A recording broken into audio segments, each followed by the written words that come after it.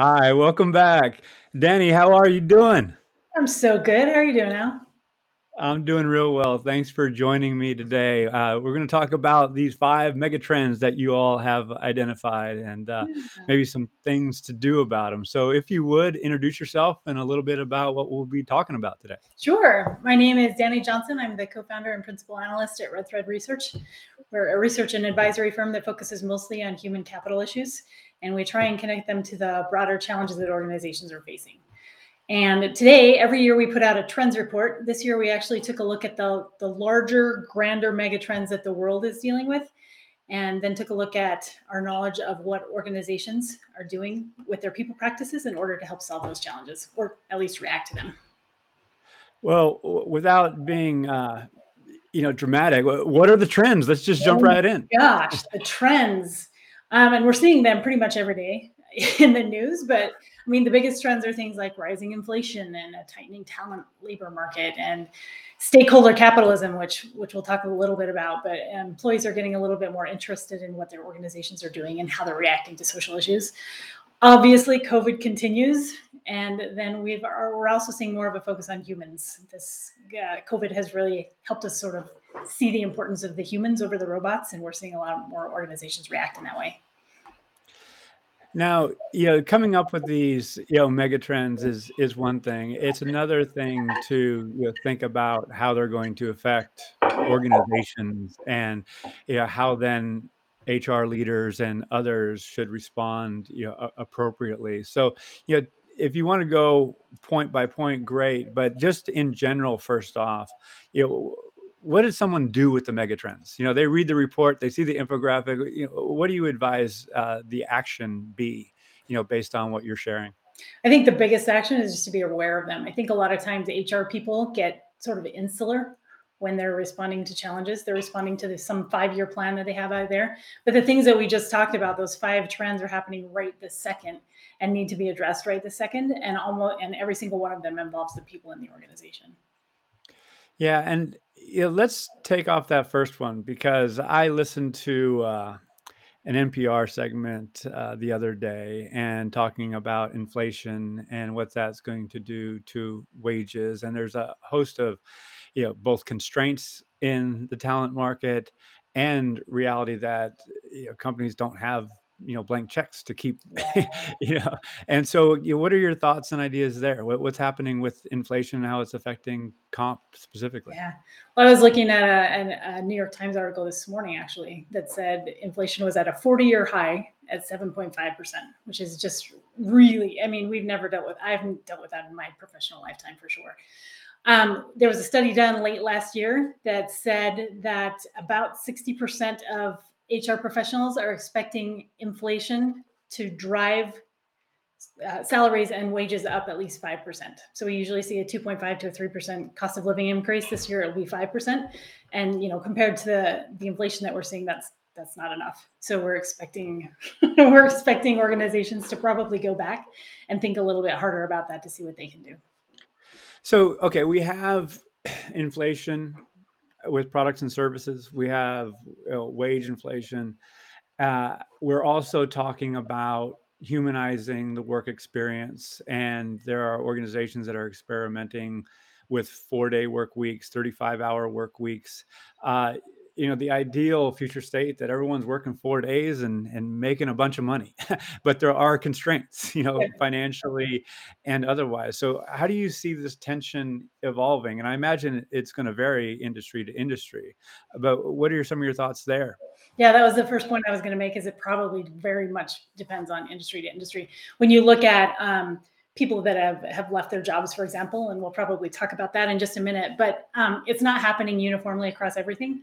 It's happening in certain industries. So retail is one of them. Hospitality is one of them. Those types of industries are really having to step up and actually put money into that pot for increases in wages, and it has to come from somewhere. As you mentioned, organizations don't have an unlimited pot of money. Wish they did, but they don't. And so they're having to figure out how to prioritize maybe a little bit differently than they have in the past. So we're not sure exactly where that money is going to come from, but it has to come from somewhere, and it's probably going to come from within HR. So there's probably going to be some rearranging there. Okay.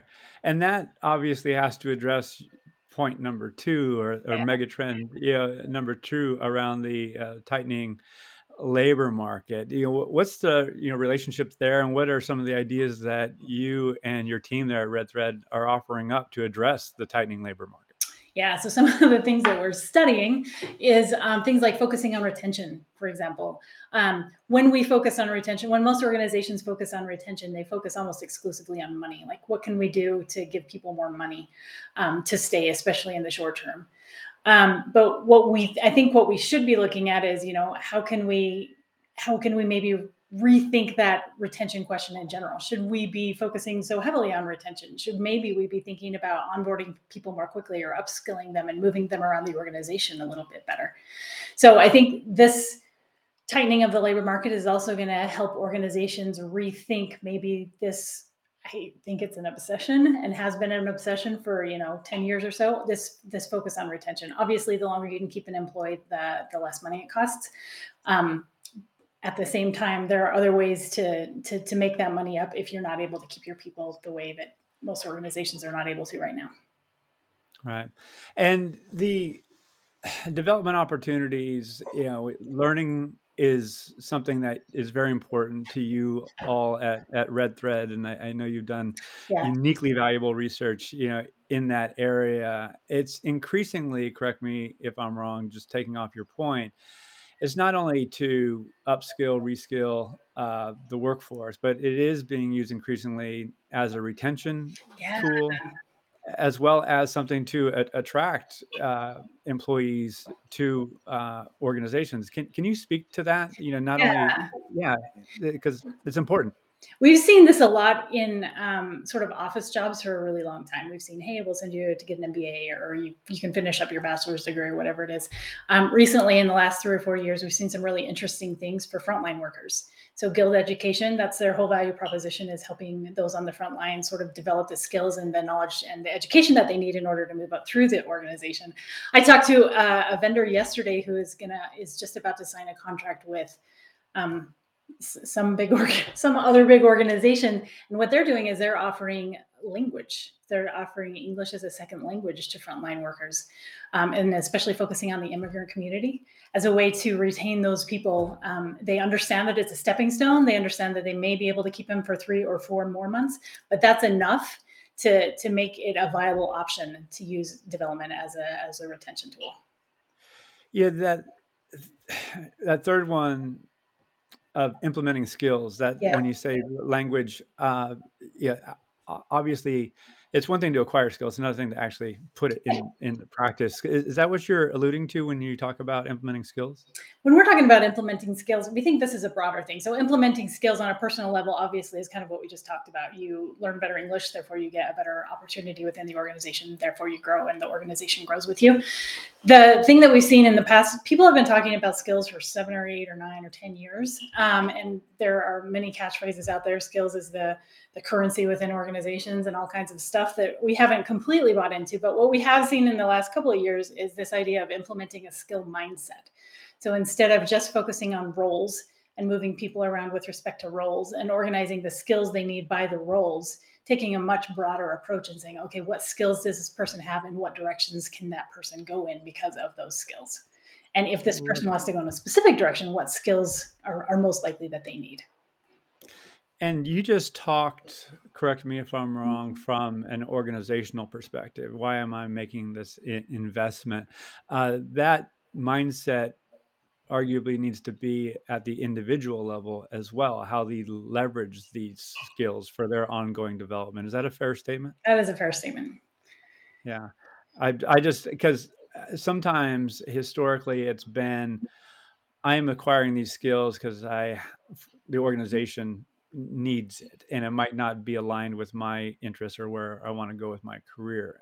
But if organizations are going to be successful and make this stick, that there has to be that meeting of the mind, so to speak. So there's benefit to the individual. They elevate their employability both inside and potentially even outside the organization. Because as Yeah. we've long talked about, I don't want to develop these people because then my competitors are just going to recruiting away. But that short-sightedness, correct me if I'm wrong again, is I don't want to say going away, because some people still have that scarcity mentality, but that has to be let go, and we have to make these investments. Is that something that That is should be really, adopted? yeah. I think technology has advanced to the point where there's no way you can keep it a secret what skills your individuals have, right? What Mhm. skills your employees have. It's on LinkedIn everywhere, and other platforms as well. GitHub, for example, is a really good example of a way to show a portfolio of work that sort of highlights the skills that you have.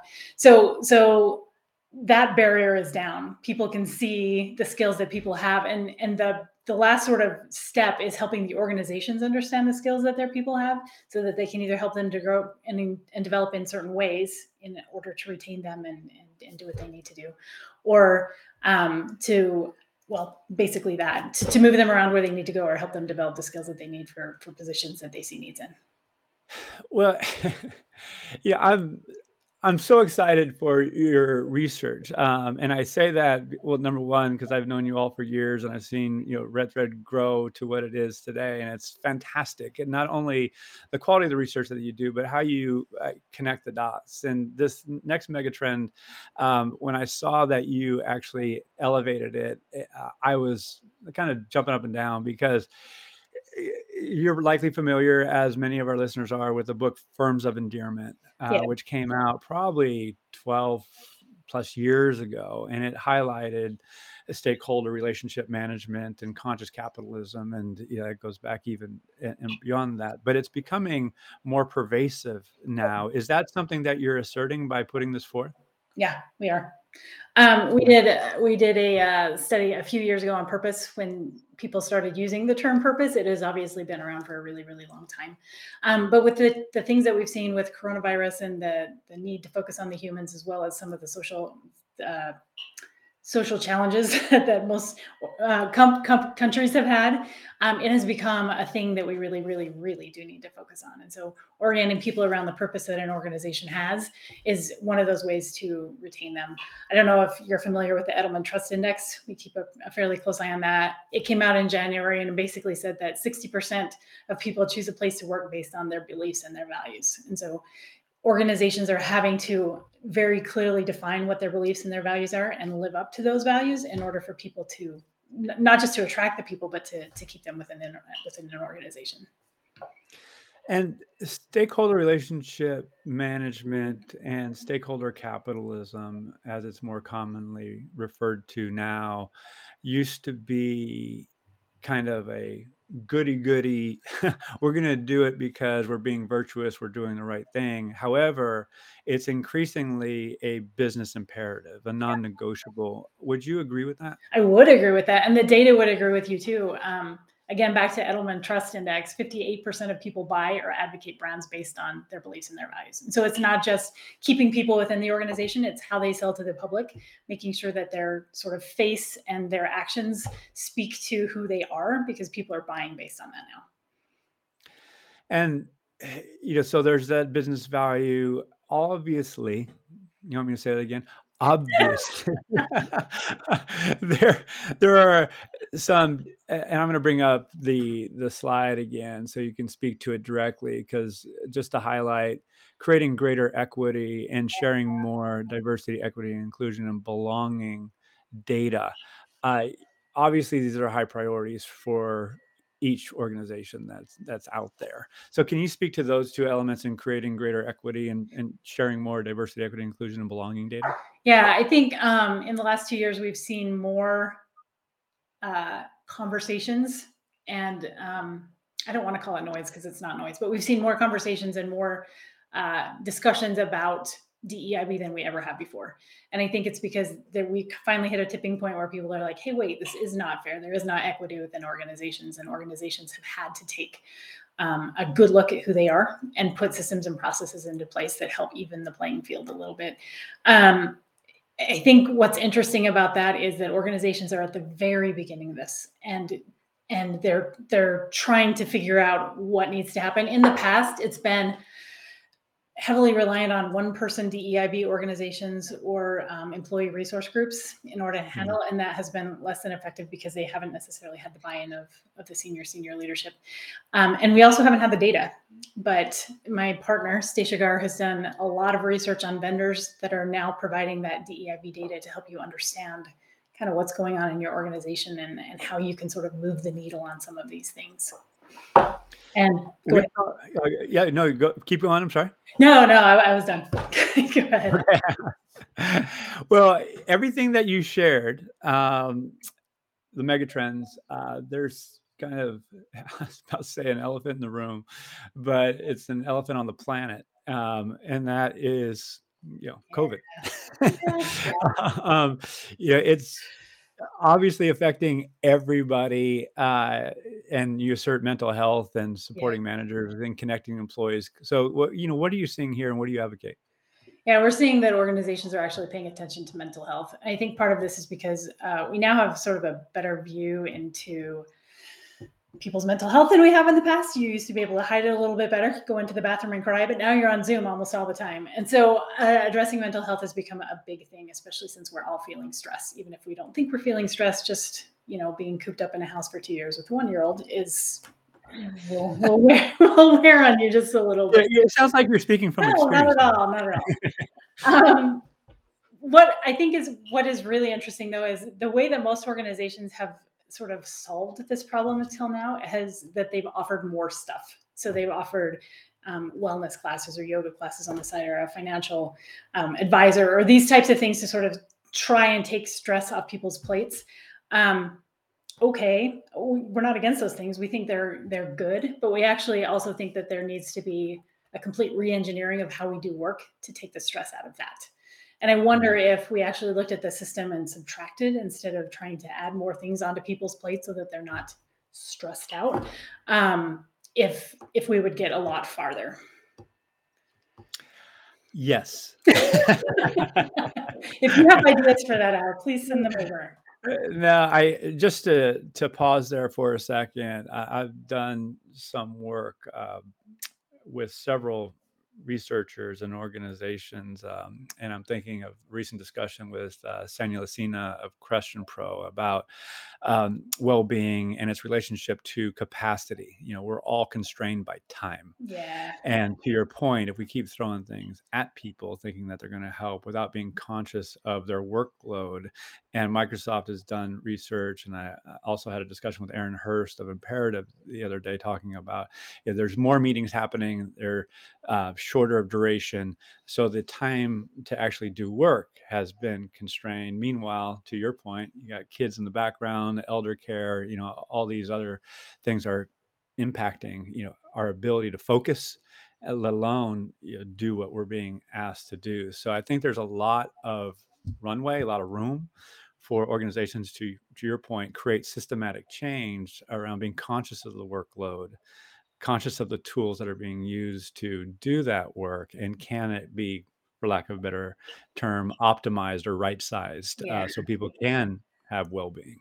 But again, that takes a virtuous leader, correct me if I'm wrong, or set of leaders, and they have to have the patience and wherewithal to explore what is most appropriate. And I'll also add to the previous slide, there has to be a balance between making money for the organization and doing right by the worker, right? For sure.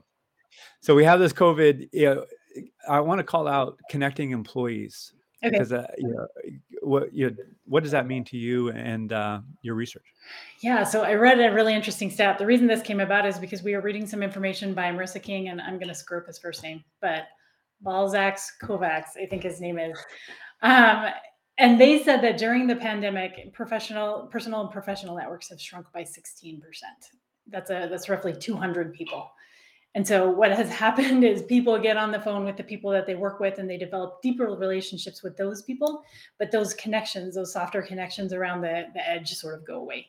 And so as we move into the next phase of whatever work is going to look like, and we think it's going to be, I think hybrid work is going to be a pretty big part of that. We have to think about how we're going to connect employees so that we don't lose those networks, which are pretty valuable to finding other work, getting stuff done, making sure that the right people have the right information, making sure that there's equity. All of those things have to do with networks. And so we don't have the answers yet, but we're going to study it a little bit and see if we can find some of the ways that organizations are actually connecting employees a little bit better. Well, I got chills because that's what I'm trying to do, and I'm going to be kind of shameless in this right now because I'll highlight two organizations that are addressing that, and these are ideas as much as anything. I don't want to come across, saying, "Oh, go and buy these Yeah. technologies," but I'm actually partnering with them, with the PFAL community, to do two things. Number one, peer coaching. So Okay. how do you be vulnerable with somebody and connect across organizations? But that also can happen, and is happening more prominently within organizations. That's To Aaron. hey, Aaron. I'm focusing on helping Yeah. one another, and having guides on how to do that, because not everyone knows how to hold space Yeah. and stay in compassionate curiosity and do those things that facilitate authentic connection. And the other thing is, how do we connect in a virtual environment? So there's companies like Twine, where you go and you have a connection with a small group, and you go to another group organized on certain themes. So that is kind of, it's not taking the place of, but it's in addition to what used to be an all hands meeting, where Yeah. not only was the meeting of value, but the interactions afterwards at a reception, where you met new people. So those are ideas, and that's something that I personally am bringing to the PFAL community, where we activate our content. So I would think that organizations are going to be adopting those types of solutions moving forward to facilitate this connection, this kind of outside the core connections that you articulated, how they help in developing career, Yeah. generating energy, and all these other good things. So thank you for sharing that. Yeah, I highlight absolutely. that. So we have the last mega trend, and we've just kind of touched on it. So can you speak to this notion that we're going to focus more on human? Yeah, we're going to focus more on the humans. So this has been a trend for the last 5 or 6 years. We've seen, and it sort of shows up in all different ways. The biggest group of literature that we've read around it is on employee experience. So how do we sort of treat people like humans and not robots and cogs in a machine, and do right by them? A couple of things have happened in the last year or so, though, that I think are really interesting.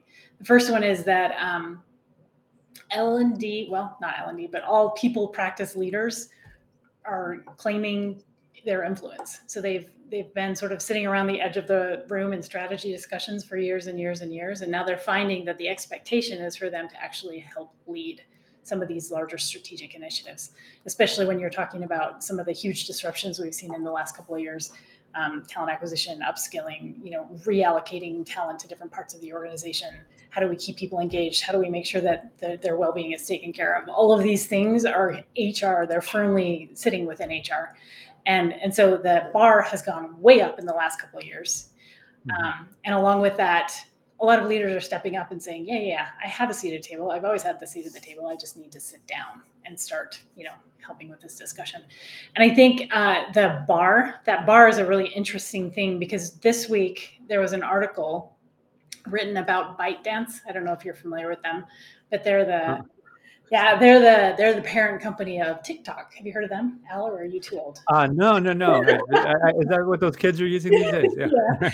Anyway, what they did on December 27th, they shuttled their entire talent development department.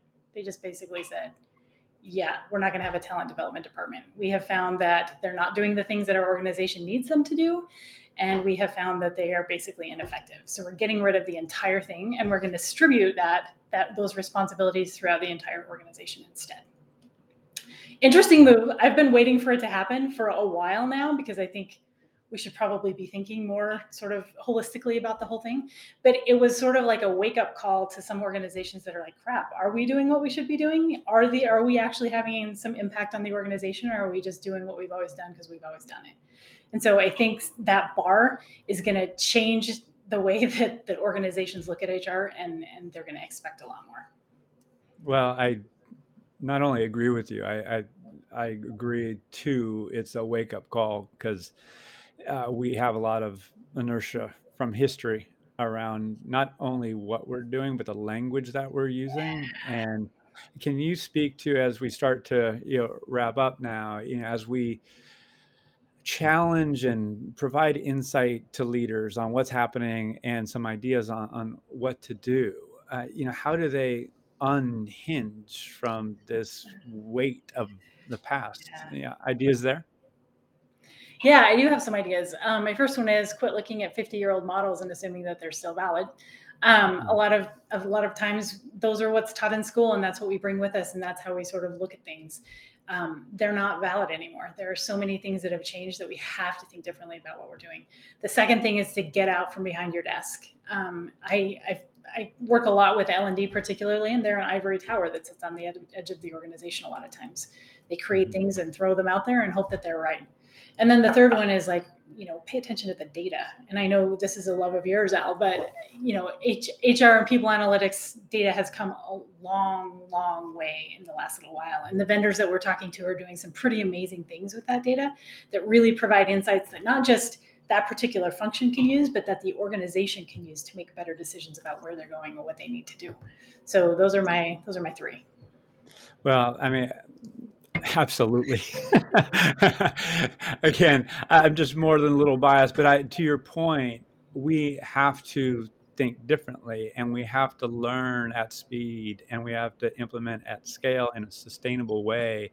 And to your point, it has, I don't want to call it lazy thinking, Yeah. but I think in many cases that's what it is that we keep doing what we know, that we're comfortable with, and what is appropriate has to be discovered through discussion, get it out from Yeah. behind your desk and created.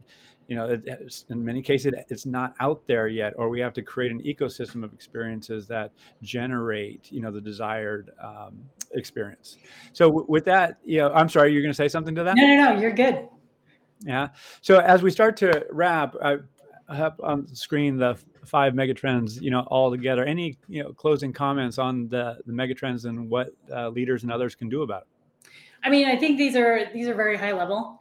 Most people look at this and be like, "Yeah, we need to do that." We're working on some research to help you do that a little bit better. But I think what you said just barely, like, most of these aren't areas where you can actually cheat off your neighbor. You have to figure out what works for you and in your organization. And I think that's a pretty big point.